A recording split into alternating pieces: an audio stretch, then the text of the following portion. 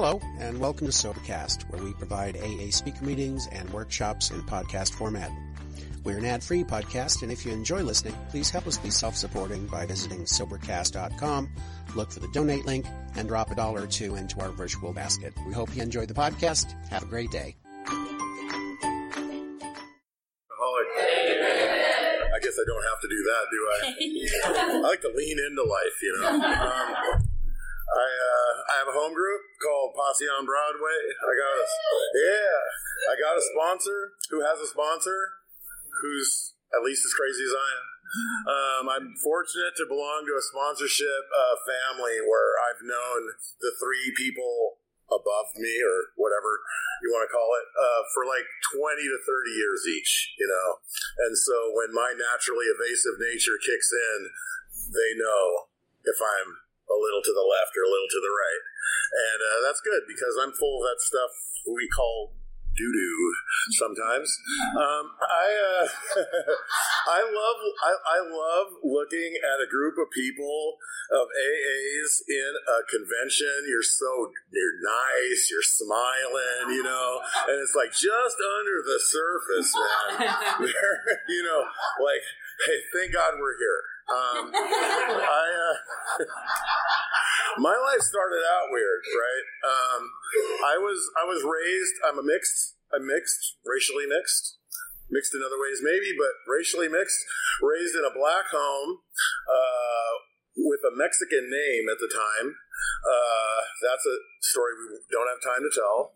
And in a home that believed in American-made religion. So I was all messed up, and there was all kinds of great reasons to drink. And it got in the way of my recovery to focus on those reasons, you know. There was some abuse, and there was some trauma, and there was and I'm an artist, and so I'm weird, and and all this distraction from the fact that I drink because I like the effect produced by alcohol. I drink in response to the phenomenon of craving. When it hits my lips, like Frank the Tank in that one movie, you know, I'm fine until it does that. And the problem is it's going to do that because I can wake up with a firm resolution not to drink, and it's strange, it's mental, and it's blank, and I'm drinking, you know, and that's what happens to me. So when I finally got sober about 10 years after I drank a quart and a half of vodka in a park at work in the morning, I puked blood, I burnt the lining on my stomach, and I couldn't wait to do it again. That's the short story.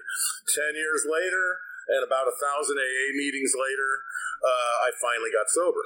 And getting sober was not an easy thing for me. I've drank, I've gone to 90 meetings in 90 days and drank 90 times, you know, because of all these distractions. I think I'm drinking because of this, and if I just do that, and if the plans and the schemes and the ways that we try to work around the inevitability, and I sensed from a very early age that my drinking was unsustainable. I mean, when you start off with that kind of drink that I just talked about, like you can't just do that forever, you know. And even I'm not a rocket surgeon, but even I'm smart enough to perceive that perhaps I won't live till 95 puking blood, you know, something's got to give. But man, I couldn't believe it, because the thing is what it did for me was beautiful, you know. It was a solution. And I desperately needed a solution, man, because I had so many more problems in here besides those ones I've already told you. And I really, and it solved it, you know, and it was worth any consequences. And so after maybe I'm liberally guessing 1,000 AA meetings over the course of about 5 years, I finally got sober because a guy right before my last relapse said, have you ever given AA a chance? And I was like, Jesus, man, so many. Are you kidding? You've seen me bouncing in and out of it. Come on, man. And he's like, no. Have you ever worked the 12 steps in order, out of the book, under the direction of a sponsor? And I'm like, bye. Deuces. And I went and I did what I did for as long as I could string it together, which was only a couple of months. And when I came back, I made up my mind to do just that. And, my God, as I understand it, he's got a real sense of humor. He likes to line up things that are funny to him first and to me later. And so this mixed kid from the black home with the Mexican name and the American-made religion ends up with a good old-fashioned hillbilly sponsor who calls me buckwheat. That's a racial slur. But he taught these steps. And he taught them. He had like a chalkboard in his living room. Like he only had 8 more months sober than me, but I didn't factor that in really. And he told me up front, he said, if I tell you to do it, it ain't in the book. You tell me, use some words I'm not going to use from this podium tonight. And he said, you tell me to go myself and just do what it says in this book. And that's what we did. And the craziest thing happened was eventually sobriety started to do for me what alcohol did for me that day, except I didn't have to puke blood to get it. But so I went and I ran after it, man. And I went from, in the words of one of my favorite philosophers, a biggie, I went from ashy to classy. You know what I mean? Like my life got big. Art went well. I traveled. I got accolades. People said things to me nicer than I deserved, and I started believing it, and I started to kind of backpedal my butt out of this program, and it was really slow. That blank spot is strange, and it's mental, and it's blank, and the day that an alcoholic takes his first drink, we have no idea why. We may have any number of stories or excuses or problems that we're responding to or victories we're celebrating or whatever it is. But the truth is I just don't know. And the most honest answer is that I'm doing it because I'm an alcoholic. Because that's my response, And so I went out, and I went out for 3 solid years, about 2 months after I turned 20 in this program. So if you got about 18 or 19 years and you think you're good, I hope you are. Does that mean I have 5 more minutes left, or are you just waving? No? Does that mean I'm done? No? Okay, I don't know. How much time do I have left? About 5 minutes? I can roll with that. Okay. This guy's good, right? So I don't want to eat up Jordan's time. Anyway, well, the funny thing is, so I come back in about 80 pounds underweight, I had extracurricular issues, and and what's funny is I knew this program was here, and I'm sure on some level I understood that I needed it, but the problem with an alcoholic going back out is now you're on the other side of that fence, now the addiction has you. And when the addiction has me, all that happy horse butt stuff you guys talk about, I can't feel it. I don't want it, I can know synthetically that it's good for me and that I'll be happy, but it's synthetic knowledge. It is not experience at that point. And I'm locked in. Fortunately, we make the kind of friends around here. Well, honestly, if you haven't made those kind of friends around here yet, you have no idea what I'm talking about. The friends that we make here this is how good they are. I was out for 3 years. My friends kept track of me. They didn't butt in because they know that this thing is no joke. They know that I'm not just going to fall for, hey, come on back, buddy, And but they watched, and they watched me lose weight, and they watched me have medical problems, and they watched me destroy the life around me, and waited until I got low, kind of like when you're playing a video game and you're kind of pecking at the boss monster to get his energy bars down to land you know what I mean? And then they got my landlord at work, all the people that work for me, all the people my intervention was like a who's who of all the different aspects of my life, and I was like, I appreciate all this concern, but I think I'm okay if I just smoke a little weed, Anyway, about 5 days later, they got me into treatment. And at some point in treatment, I stopped climbing trees long enough to go, I think I really need this thing, And what happened when I came back was this thing did for me the same thing it did for me the first time. It did it slower, I feel like God, as I understand him, knew that I needed a longer lesson. Also, relapsing in your mid to late 40s, I don't recommend it.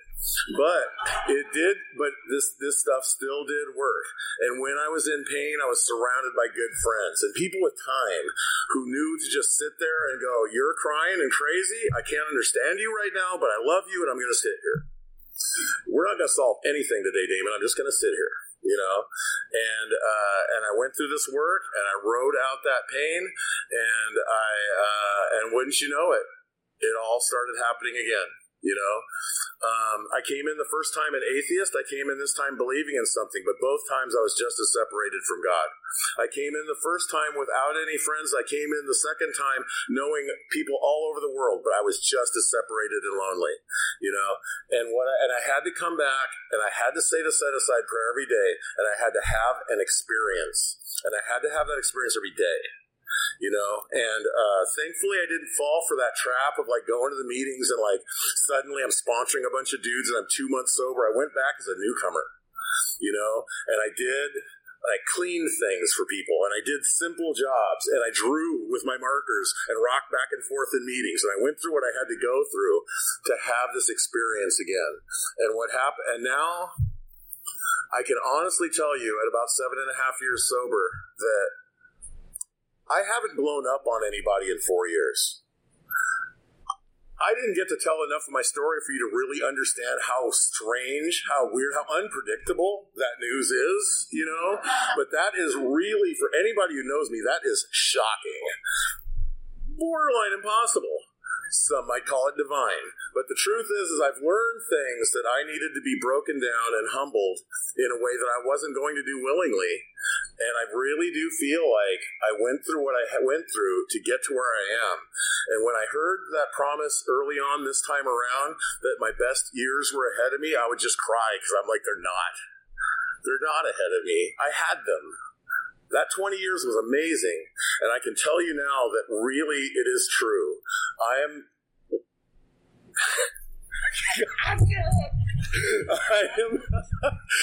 crying. I'm not going to do that. But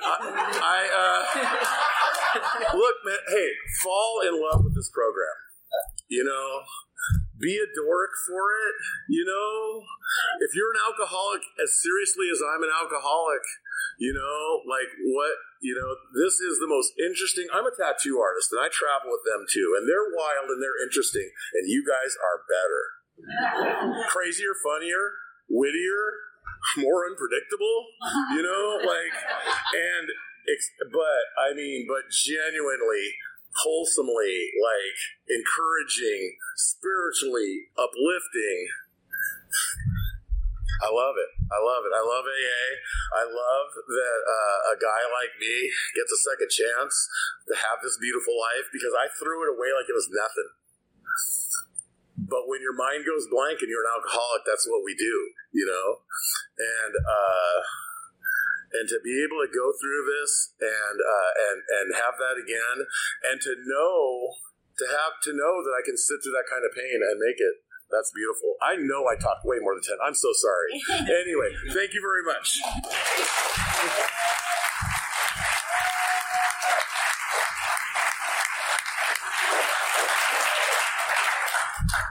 I'm Jordan. I'm alcoholic.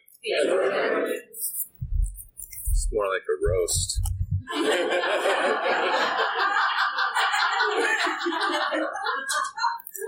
Damon, you had like 5 more minutes. And this is open to a random page. I'm probably not going to read anything from it. Okay, thank the committee, no swearing. That's what's going through my head.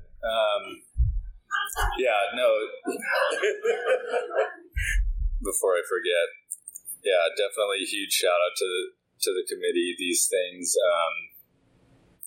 take a lot of time, take a lot of energy and sacrifice, and to put together. And so, huge shout out to them, and especially my friend Janet, who kind of spearheaded this whole thing as the chair. It's incredible thing to be a part of, and it's also refreshing when it's over. We're not quite there yet.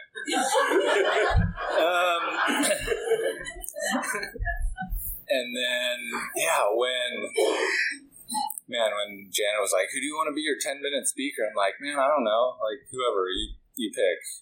Doesn't matter to me. And she chose Damon, and I was, the last couple of days, was just kind of thinking about Damon and our relationship, and we shared a home group for a while, which was really fun. Janet was there too, and that was a fun group, and we had a lot of fun. And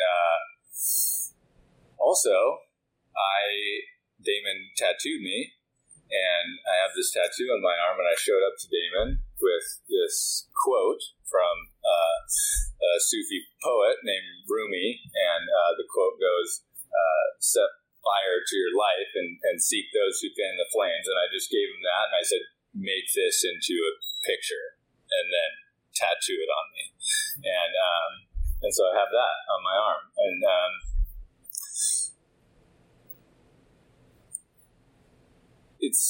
I was thinking about that being here, because this is kind of my tribe, and this is where I get that. This is my people. This is where the people that fan the flames, and so that's what I thought of. And Scott, even though he didn't, I was gonna drive to the airport just so he had something to do. But it's really far and out of my way, and I have a lot to do this morning. But he brought me a little nerd gadget that I won't get into. So anyway, my sobriety date's January 11th, 2010. I have a sponsor. His name's Nick, and we meet every Tuesday night at 8 o'clock. I am actively sponsored, and in the 12 years I've been sober, that's not always been the case, right? There's been times where I've had a sponsor by name, and he's just kind of been there, and I've kind of operated that I've had a sponsor under the guise of being of service a lot and sponsoring a lot of guys or whatever, but it's kind of all going outward, right? And there's nothing coming in, and there's no checks and balances. And so, the last 5 years or whatever, that active sponsorship has been a huge piece of my life and my recovery. And we meet at 8 o'clock on Tuesday night, and we, the book talks about that this is a design for living. And so when we get on the phone, that's what we talk about. We talk about life, right? And we talk about my life, and we talk about my boss, which some of you heard about at dinner.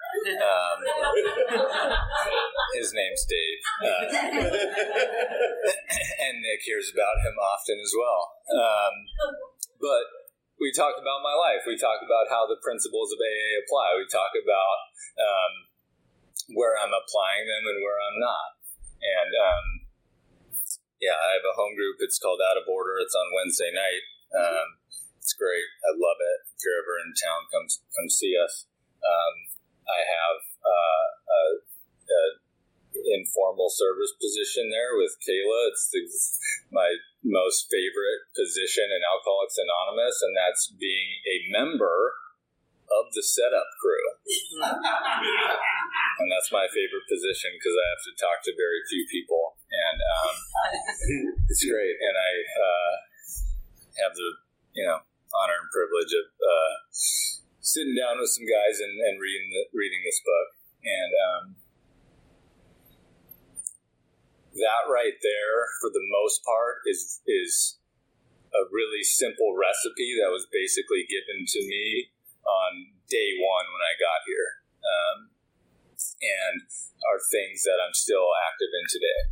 And I'm really grateful to be in a meeting of Alcoholics Anonymous. It's truly an honor and a privilege to get to do anything for Alcoholics Anonymous.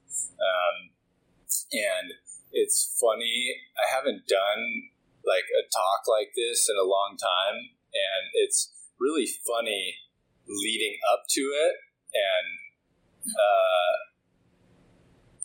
observing the seduction of my mind and the ego that's attached to it, and of what I'm going to say, or thinking I'm unique or special or whatever. And what I know is that it's just my turn and I'm just drunk, right? And I promise you it's going to be someone else's turn on Saturday and Saturday night. And my friend in Arizona, Eric, says, man, this is like the sacred insane asylum. And it's just one patient addressing the asylum, right? And that's true. Like what Damon was saying, it's like you all look nice and you're like, hey, and like we know that it's not like, and that's totally my experience. Like when you're new, like I remember being new and I was part of this men's stag meeting, and these guys would get up to the podium and like would just like quote the book and like look like they had it together. And the longer I stayed sober and you get to know them, and I'm just like, they don't. They do not have it together. And so anyway, yeah, I'm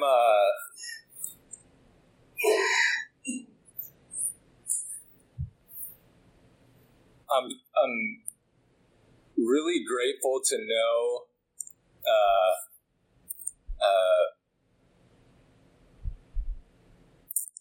I'm really grateful to know why I'm here and that I belong here. Because I came in and out of Alcoholics Anonymous not knowing those things, right? I didn't know what it meant to be alcoholic, and I came in and out, and no fault to Alcoholics Anonymous or the people in it. I just, for whatever reason, was just not ready to receive it. And I'm grateful to know those two things for certain today.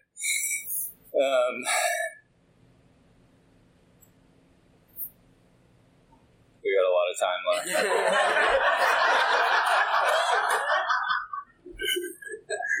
Darn. So I grew up in Woodinville. My earliest memories are ones of separation, of not belonging, of feeling different from, and for kind of a bizarre reason.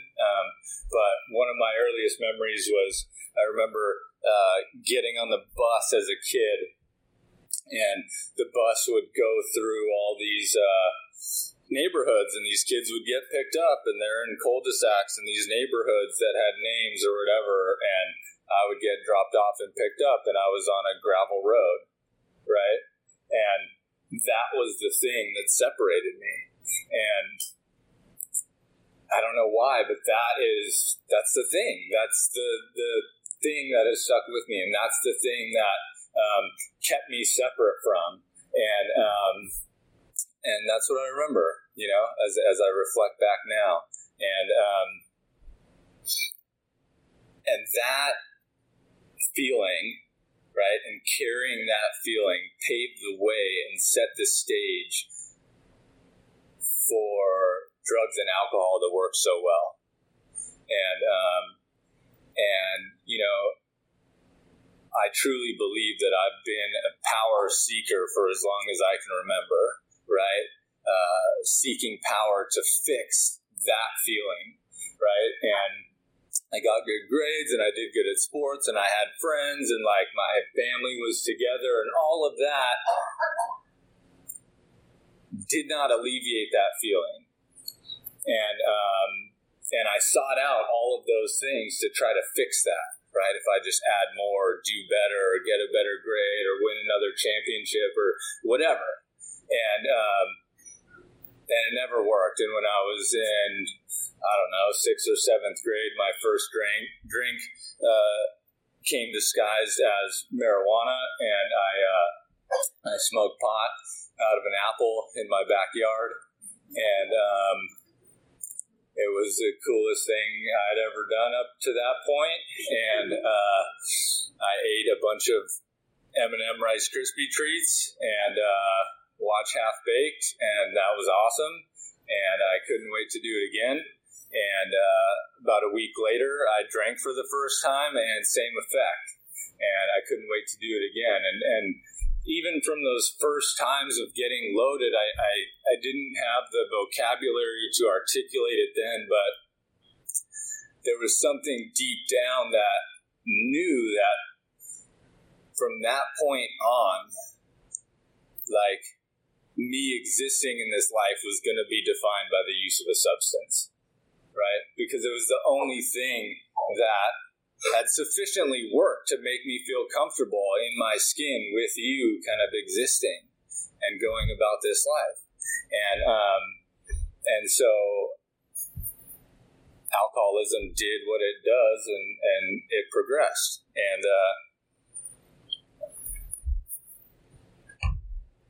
after high school,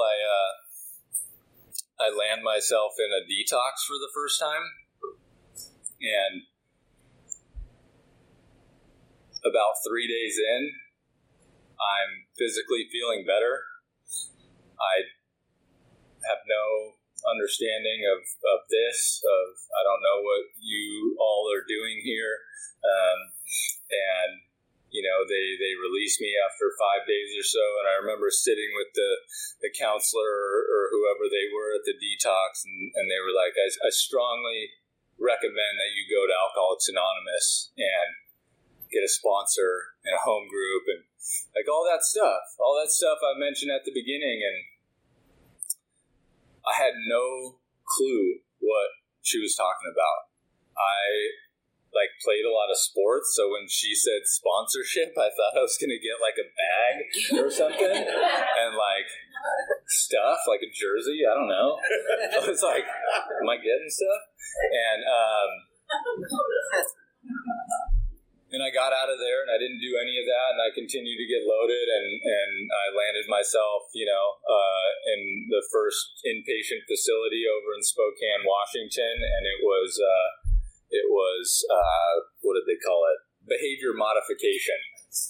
Apparently, my behavior needed modifying, and everyone in there was trying to get a prison sentence reduced, and I was a young kid, and we had like 2-hour breaks. There's alarms on all the doors. I don't know what's going on, really. It's pretty wild, and but they had an AA meeting, an NA meeting, and something called Smart Recovery, maybe, or something like that. So you had to go to, but they were all run by the people in there, and so I first tried the AA, and I don't really like that, and so I go to NA.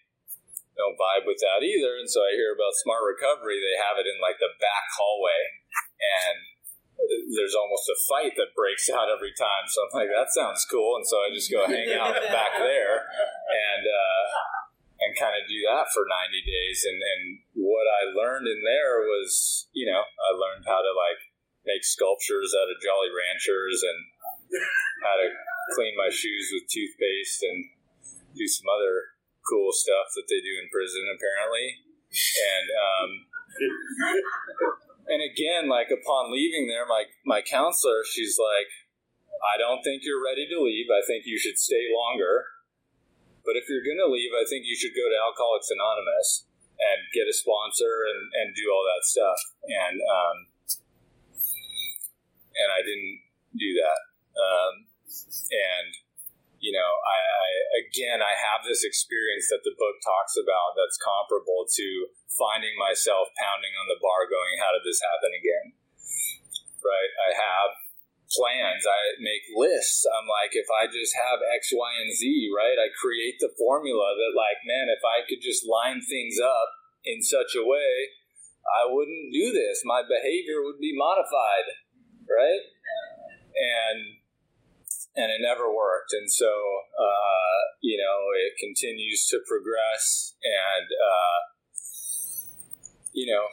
I've kind of been doing the dance for a bit. And finally, I'm like, I know what the problem is. And it's Seattle and everyone in it.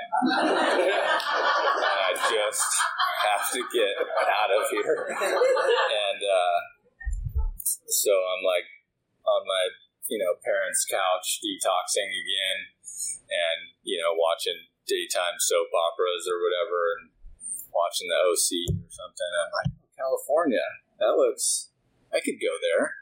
And so they ship me down to California, and I go to a treatment center there, and it is based in the 12 steps. And they're taking us to 2 meetings a day, and they're doing big book groups and stuff like that. So this is kind of my first exposure to what's going on here.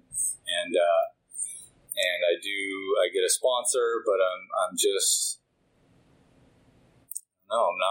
not in. I kind of sit in the back. I leave the meetings. I write kind of a half. I don't have a replacement word, so I'll just leave it at that. And I read it to them, and nothing comes of it. And I just continue to get loaded, and I get loaded. I get kicked out of that rehab. Lucky for me, there's a sober living directly across the street. So I just pack my stuff and walk over there and say I need to move in. I have 1 day sober. And then I continue to get loaded and take out everyone who lives in the houses with me. So they just move me from house to house to house.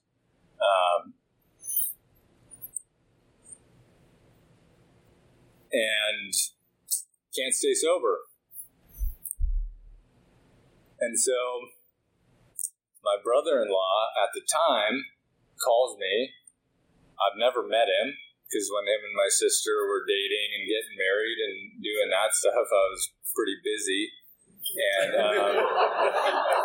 so I've never met him, but I know he's sober. And he calls me and he's like, hey, I'm going to be in Southern California for some business. You want to grab lunch? And I was sober at this time, just like smoking weed and taking muscle relaxers and sleeping pills. And this was like as sober as I was going to get.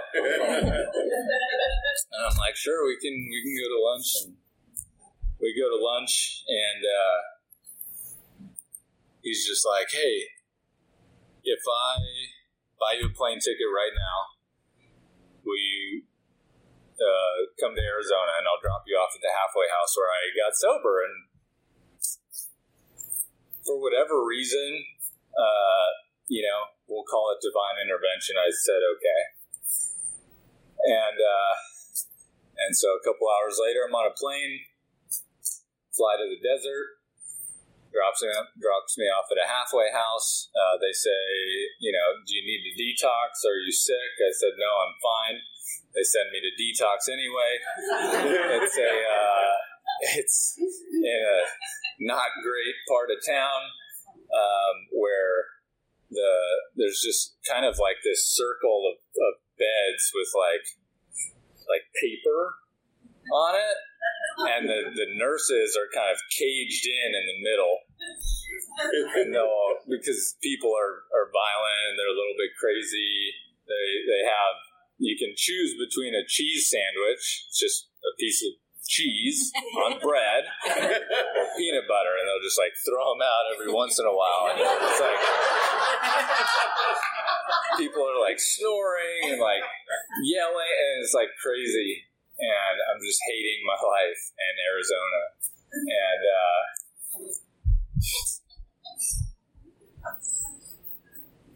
I go back. I'm sitting in the front office across from this guy in what they like to refer to as the liar's chair. And we're sitting there. He's asking me all these questions, and he hands me the meeting card. And he's like, if you want to live here, you've got to go to a meeting every single day. They're going to pass a basket. You're going to put this meeting card in that basket. It's your ticket to live here. Say, okay. He flips it over. He's like, this is where your sponsor that you're going to get signs the card and says what step you're on. And you're going to work the steps at the rate of a step a week, or you're going to be doing extra chores. I'm just like nodding my head like, okay. It's like you're going to find a meeting that you like. It's going to become your home group. There's a little line for that too. You're going to get a service position. You're going to bring your big book to every meeting you go to. I'm just like, okay.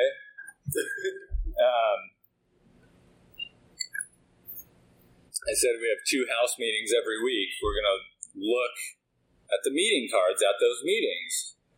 If yours is not filled out or incomplete, we will pack your stuff for you in garbage bags and we'll throw it on the street. And you'll have 15 minutes to get off the property before we call the cops. I'm like, okay. Sounds good.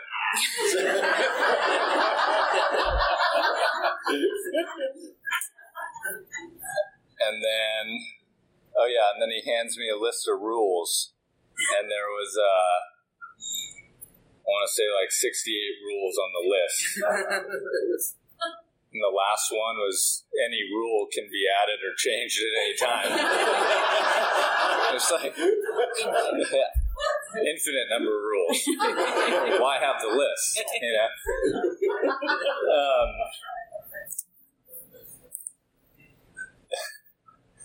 But yeah, I just remember sitting there like thinking to myself, oh, and the kicker is they want a 4.5 month commitment. Like, hey, I want you to stay here 4.5 months. And I'm just like nodding my head saying, okay, thinking to myself, there's no way I'm going to stay sober 4.5 months or do any of that other stuff you mentioned. Like, my experience shows that not only is that unlikely, it's an impossibility. And I just nodded my head and was like, okay. And so I go to bed. I went to lay in the bed that they assigned me. No sleeping was involved, but I went and laid in the bunk that they assigned me with 3 other dudes in the room. And the same guy from the front office wakes me up the next morning at like 5:30. And he's like, hey, you're doing dishes. And so this halfway house that I was at, there was all these rooms, and then they have a big meeting hall and a courtyard. So people from the outside come to meetings there, and they have meetings going on all day. And then they also have a cafeteria where people can eat and all this kind of stuff. And so they, the new guys that come in, they throw them on doing dishes. And he's like, hey, you're doing dishes for breakfast and lunch. And I look at this guy like, we're going to fight, you know? Like, I'm pissed and not having a good time. And he just smiles at me and he's like, a lot of dudes have found God in the bottom of that sink. And I was like, what? I was like, what did you say?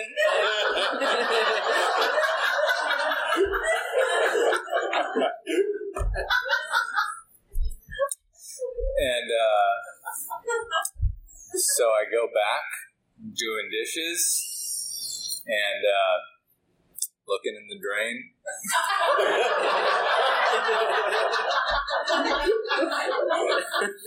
And nothing spectacular.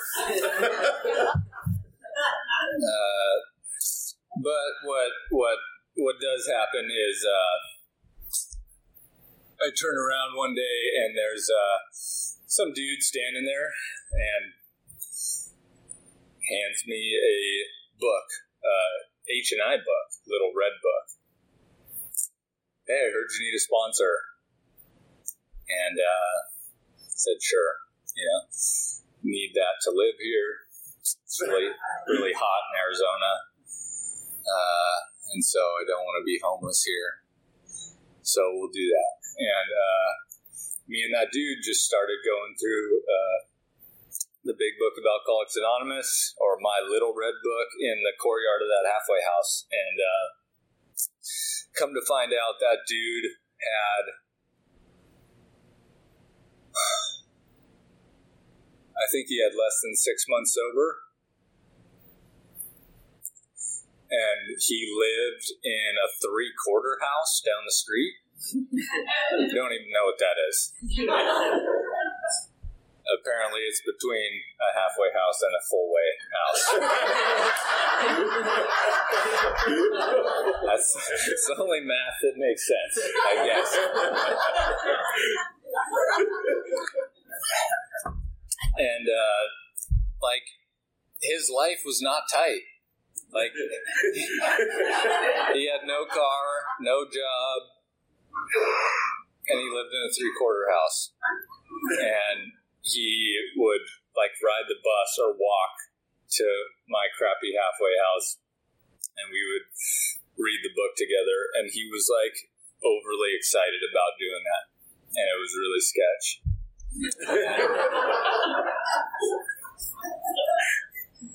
And we did it, and it was a fast thing. The lineage or wherever I landed, it was they do it fast.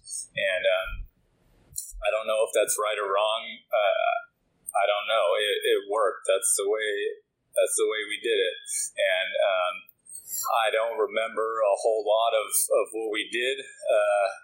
I remember at some point around my 5th step, he moved to Scottsdale, and so I had to take the bus 3 hours to do my 5th step. And I did that, and I read it to him, and I don't remember anything he said. He had 6 months sober, so it probably wasn't anything, whatever. Glad I don't remember. And then he played a song called Bowl of Oranges by Bright Eyes. He was like, this is the 5th step song. I was like, dope.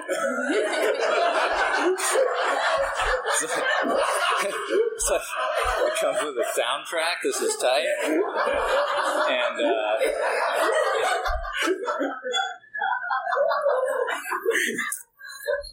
went back, and I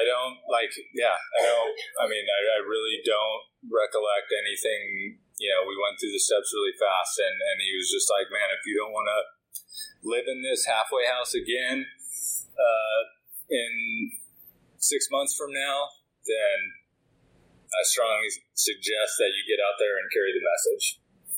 And so that's what I started doing. And there was a meeting that dude in the front office, who I hated when I got there, he would take this meeting into a detox and psych ward, and he started taking some of us there.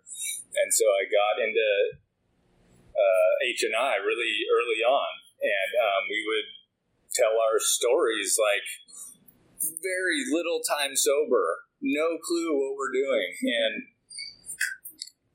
But all we hear in these meetings is man, you need to carry the message or you're going to die. And we're like, okay. So we're just handing our numbers out like crazy. And I get home from work one day. And the cool thing about this halfway house where I live, there was a group of 4 other young dudes in my age range. And we kind of all got raised up together. We did this deal together.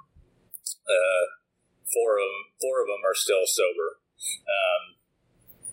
But we all started doing this deal together, and I get home from work one day, and we've been handing our number out like crazy. We've been doing this H&I thing, and we're just like, man, we gotta carry this message or we're screwed. And I get home, and it's late. We have a curfew. I don't remember what it was, but my buddy's like, dude, someone actually called me. And he's like, do you want to do a 12-step call? And it's almost curfew. We're going to be doing extra chores, and if we're late. And the chores there are not fun. I got in trouble quite a bit, and they were not fun. They were scrubbing the guardrail with a toothbrush for hours on your day off. Meaningless chores just for torture, I guess. But I'm like, yeah, I think we're supposed to be doing this. I think we need to do this. And so we're charging out to the parking lot to do this 12-step call, and then like realize neither of us have a car because we're like 2 months sober, or whatever it was. And so he was like dating some girl at the time. We're like, call her like, hey, you want to drive us to this 12-step call? And so we get in the car and we're like going to this, to meet this guy or whatever, and he's wasted and he keeps calling, and my buddy's on the phone with him, and we're almost there, and then he slits his wrist. And we get close, and we just hear like music blasting, and we're like, well, there it is. And pull up, and he's fine. Like, he's not fine, he's wasted, but he's very drunk, and his door's wide open, and the cops are on their way. And I had like 2 seconds to be like, hey, you don't have to live this way anymore, and then like take a step back before I got like swung on or something, and then the cops showed up. But that was like my first 12-step call, and my first kind of exposure to the trenches and what we do here. And it was all the things. It was exciting and scary, and it was like, man, I want to do that again. It was the thing that kind of got me fired up about Alcoholics Anonymous.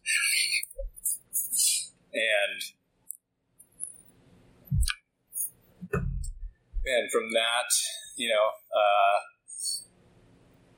and I just started doing this thing. I the whole time I lived in Arizona, I held an H&I commitment. I kept doing that. I lived there 3 years. Me and the dude that I did that 12-step call with, we moved out of the halfway house together, like 3 minutes away, and we would get off work and we would go there. And we'd sit in the front office and be like, hey, is there any new intakes today? And we'd go swoop them up. And then when dudes got kicked out for getting loaded, they would be allowed back in after 3 days. And so our couch became kind of the interim. I don't know what fraction you want to put on that, but that was it. And we like slowly learned to like put rules on that. We're like, because our couch started to stink, and like, all that. It's like, hey, you got to shower. When we leave, you leave. Like, no dope in the house. Like, all that kind of stuff.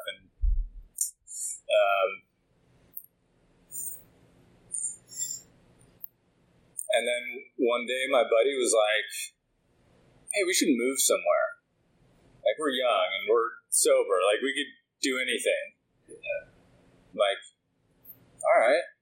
And maybe he was joking, but as I would kind of sit in meditation every morning, I would kind of get this message that was like, go to Seattle. And I was like, dumb. Get up, go to work. Every day, consistently, like very clear. And every day it was like arguing with that message. That can't be. So 3 years sober, moved up here, and with like zero plan, just following intuition.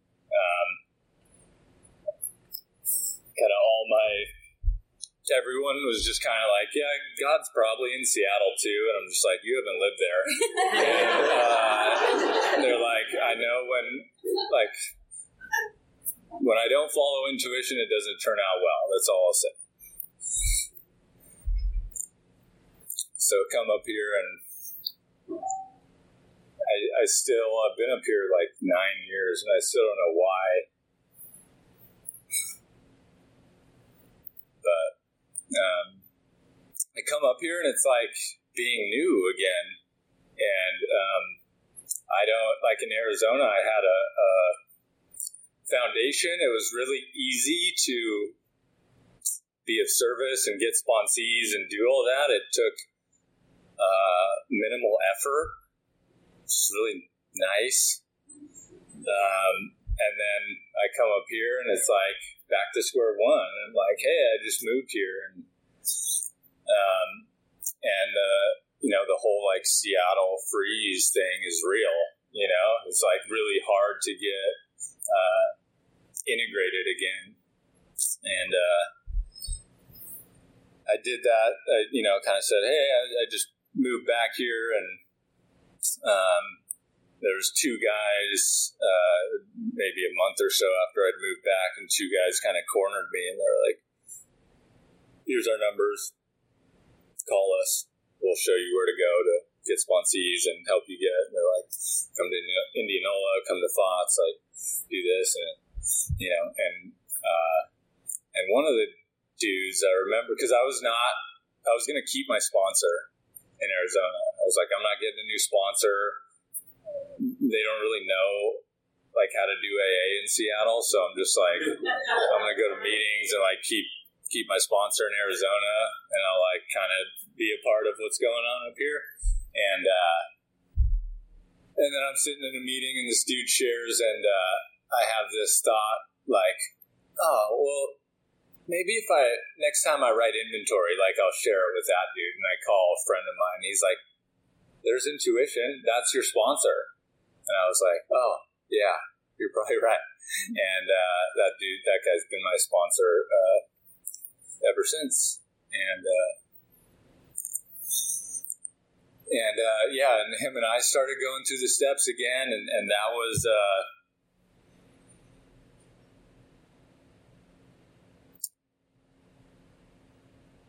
we started meeting up, and I will, if at all possible, rely on my intellect. And so we're meeting up weekly and getting coffee and talking and doing all this. And I was like, are we going to go through the steps? And he's like, yeah, we can do that. And so I show up the next week and I bring my book. I'm ready to go. And he's like, what's that for? And I was like, we're going through the steps. What do you mean? They're in here. And he's like, we've already started. I'm like, and so it was this weird thing, but he was like vetting me or something, but it was like he knew that, he's like, man, you know what's in there. You can quote it. You can, and we did this exercise of just like where he really pushed me and challenged me to not rely on what I already knew. And man, that was a struggle. But it pushed me and it challenged me. And it was, 3 years later of me living in Seattle, and looking back, I'm just like, I don't know if I would have. It's like I know that this is what I needed to kind of continue to grow and to kind of get to the next, to continue to evolve in this program. This is exactly what I needed. And at 7 years sober, I'm training to take over my dad's company doing landscape construction. We're doing a big job in Maui where we lived there for 3 months at a time. And I absolutely hate it. And I hate Maui. And I'll probably never go back. But yeah, we're doing a job there, and I'm still like meeting with my sponsor and like doing all that. And we're talking about the third step, and he says, have you fully done the third step? And I'm like, Nick, what do you mean? Yeah, sure. Like, I do all this stuff. I've been sober 7 years. I sponsor dudes. I give them the whole resume checklist, boxes, and all that. He's like, I didn't ask that. I said, well, I don't know what you're talking about. I'm getting frustrated. He's like, let me phrase it differently. He said, if you'd really given your life to God, would it look any different? And I was like, instantly knew that it would. So that kind of threw a wrench in my plans. But I went to my dad and was like, hey, I don't want to take this over. I'm out. And I'm going to go back to school full time. And again, no plan. And before we went to Maui, I moved out of the place I was living. And so I get back. I'm 7 years sober. Starting back at community college. Living on Janet's couch. And that's it. Going only off the intuition that I know I need to be in school. And I was just like, man, I really like nature. I've always been good at math. I'm the only one I know that likes math. Like, that's got to be something. I don't know. Like, I'm literally the only person that I know who likes math. Like, maybe I should utilize that in some way. And so I'm like, I think engineers do math. I'll do engineering.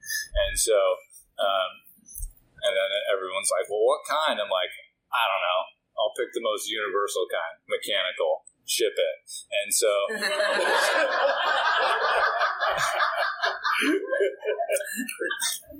I go back to school. I'm in community college, and I really enjoy this thing that I like to call fear-based research. I'm pretty good at it. I spend a lot of time on LinkedIn, just like scrolling, like looking at jobs and stuff. And so I'm like, I don't even know if I've started my first quarter in community college. And I'm like, I wonder what job I should get 5 years from now. You know? And I was serving on the CA World Convention was in Seattle a few years back, and I served on the World Committee, and I was there talking to a friend. He was an astrophysics major, and I was like, what kind of job am I going to get, man? Like, what do you think? And he was like, the job that you're going to get hasn't even been created yet. And I'm like, oh, that's like a cool, like, evolution of technology thing, but I'll go back to LinkedIn, thanks. And, yeah, 4 years later, I'm like,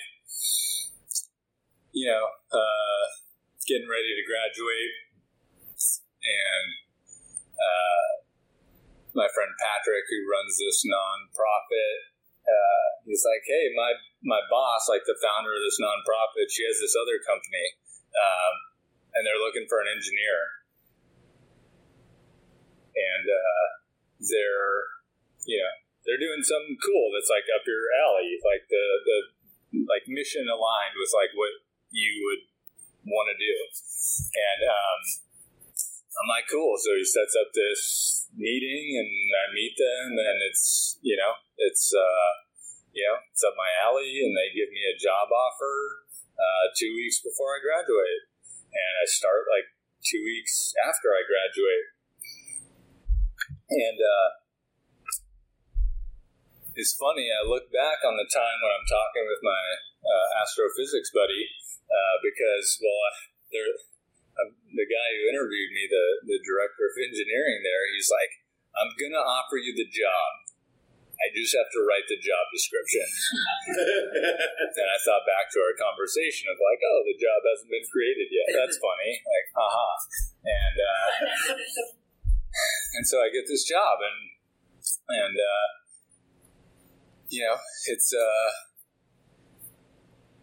it's right up my alley, and I don't know, it's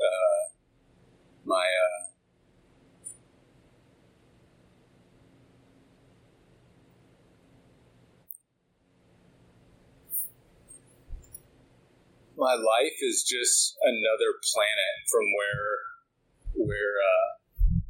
it was when I sat down. My first sponsor's name was Converse, right? He was like 4 months sober, right?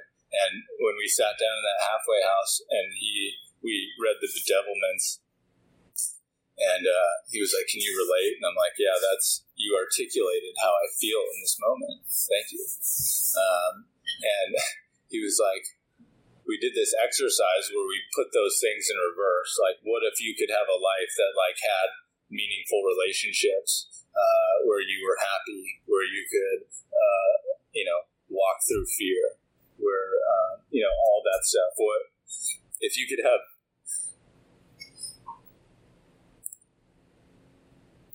a life like that, what would you do to get it?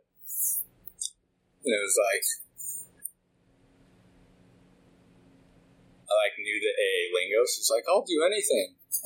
But really, it was just like, it's just like, I'll do what the halfway house asks, I'll do what you ask. And yeah, my life is like totally transformed. And the first 2 years, I did nothing with meditation. It was not something that was taught to me. It was just a word and steps. And now, when I was a couple years sober, I worked with this woman, Samantha, and she started teaching me how to meditate, and she started challenging my beliefs, and she started taking me to different places and kind of opening the door of spirituality, and right, because I was so rigid and I didn't know that there was anything beyond this. And she would take me to sweat, and we would go to monasteries and we would meditate, and she would give me books and I would read books, and we did Loving What Is by Byron Katie, and we would do all these different things, and it just kind of opened those doors. And man, that was really a game changer for me, because when I sit still and close my eyes, what happens is I go to war with myself. And it happened this morning. I was sitting in my chair still, I closed my eyes, and my mind is just like, I was like, man, is gravity a force or an acceleration? I can't remember. Like, if it's a force, it has to have mass. But like, they would have to measure that in some way. Like, have they measured a graviton yet? Like, I don't know. And it was like, it just like went off, and I'm like, oh, we're breathing. We're in the chair. I can hear the cats wrestling upstairs, right? And yeah, I work for this company that manufactures shelters for displaced populations, and it's funny to get intuition to go back to school and end up here. And my girlfriend became my fiance, and will be my wife next month.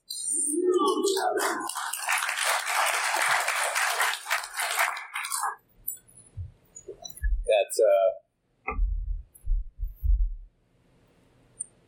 it's really, I heard someone say, like, this is the best definition of recovery I've heard, which is the extraction of something valuable out of that which appears to have no value. And I don't know who said it, so I can't give them props, but I love that, right? Because when I got here, I thought I had no value and nothing to offer. And just by doing a few simple things, by following a few simple spiritual disciplines, right? My life has been transformed, right? And, right, I was, in the last couple of years, I was renting to paying a mortgage, right? We're both dog people, and somehow we have 2 cats, right? Like we have this. I have this life that is, when I got sober and Converse was like, what do you want your life to look like? It was like, I don't know. I'd like to sleep indoors most nights. Like that would be tight. Like if I could just sleep indoors most nights. And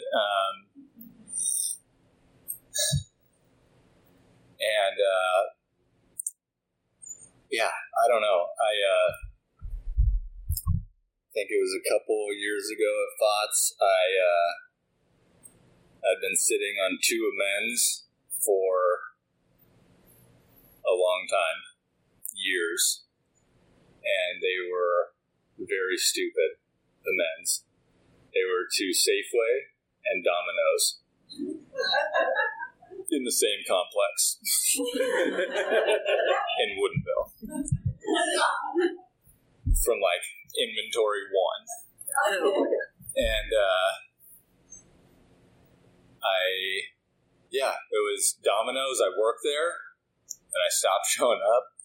And Safeway, I would steal foil from there to engage in outside issues. And and I couldn't make them. I don't know what. And I was here and I was like, got intuition. I'm going to talk to this guy, Kenny. Maybe he can help me complete these amends. And I sit down with him and I'm like, man, I got these 2 amends. No matter what I do, I can't make them. I pray. I don't know, man. Like years. And I can't make them. And so I talked with him. He's like, after this conference, put in your phone. You're going to call these 2 places. Set another reminder. You're going to call Kenny and tell him that you did it. Like, okay. And really the only reason I made those phone calls is because I didn't want to look bad in front of Kenny. And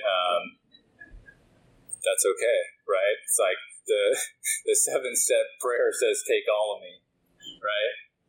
I don't know what I need. In that moment, I needed the ego, apparently, to make those amends. And so I made the calls and I made the amends, and nothing incredible happened, but I made the amends and completed the 9th step, right? And it took about 10 years. And every year coming here, that's all I heard. You can complete step 9. I go to Indianola and they're like, most important thing in steps 8 and 9 is all. You can make all your amends. All of them. I'm just like, step 2.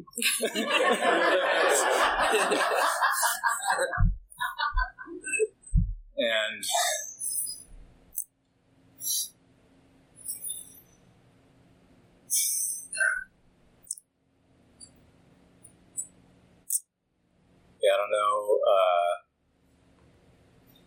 I don't know who said this, but I love it. The everything that I thought I lost turned out to be nothing. And the nothing that I showed up here with turned out to be everything. And, right, like I showed up here with a suitcase and it had some clothes with some clothes that I'd acquired from previous treatment centers that I'd stolen. I still have Lonnie's swim shorts, and I don't know where Lonnie is, and my sister and my brother-in-law got me the 3-in-1 shampoo, conditioner, body wash. They were just like, you don't deserve separate things. You get 3-in-1, right? And right, and I got this book and I worked the steps, and my life has been transformed, and I've continued to do that. That has I've consistently done that, and I'm going to read this, and then I'm going to wrap up.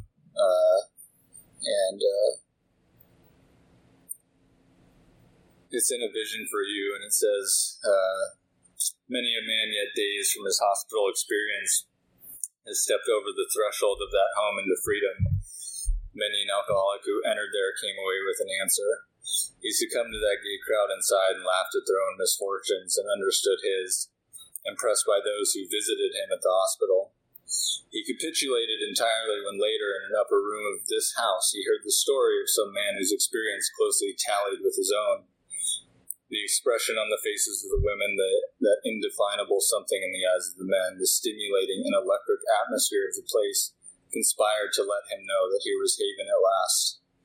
The very practical approach to his problems, the absence of intolerance of any kind, the informality, the genuine democracy, the uncanny understanding which these people had were irresistible. He and his wife would leave elated by the thought of what they could now do for some stricken acquaintance and his family. They knew they had a host of new friends. It seemed they had known these strangers always. They had seen miracles, and one was to come to them. They had visioned the great reality, their loving and all-powerful Creator. But life among Alcoholics Anonymous is more than attending gatherings and visiting hospitals, cleaning up old scrapes, helping to settle family differences, explaining the disinherited son to his irate parents, lending money, and securing jobs for each other when justified. These are everyday occurrences. No one is too discredited or sunk too low to be welcomed cordially if he means business. Social distinctions, petty rivalries, and jealousies, these are laughed out of countenance. Being wrecked in the same vessel, being restored and united under one God, with hearts and minds attuned to the welfare of others, the things which matter so much to some people no longer signify much to them. How could they? Under only slightly different conditions, the same thing is taking place in many eastern cities. It's happening tonight all over. It's happening tonight in Warm Beach. And I'm truly grateful that it was given to me by you people, so thank you.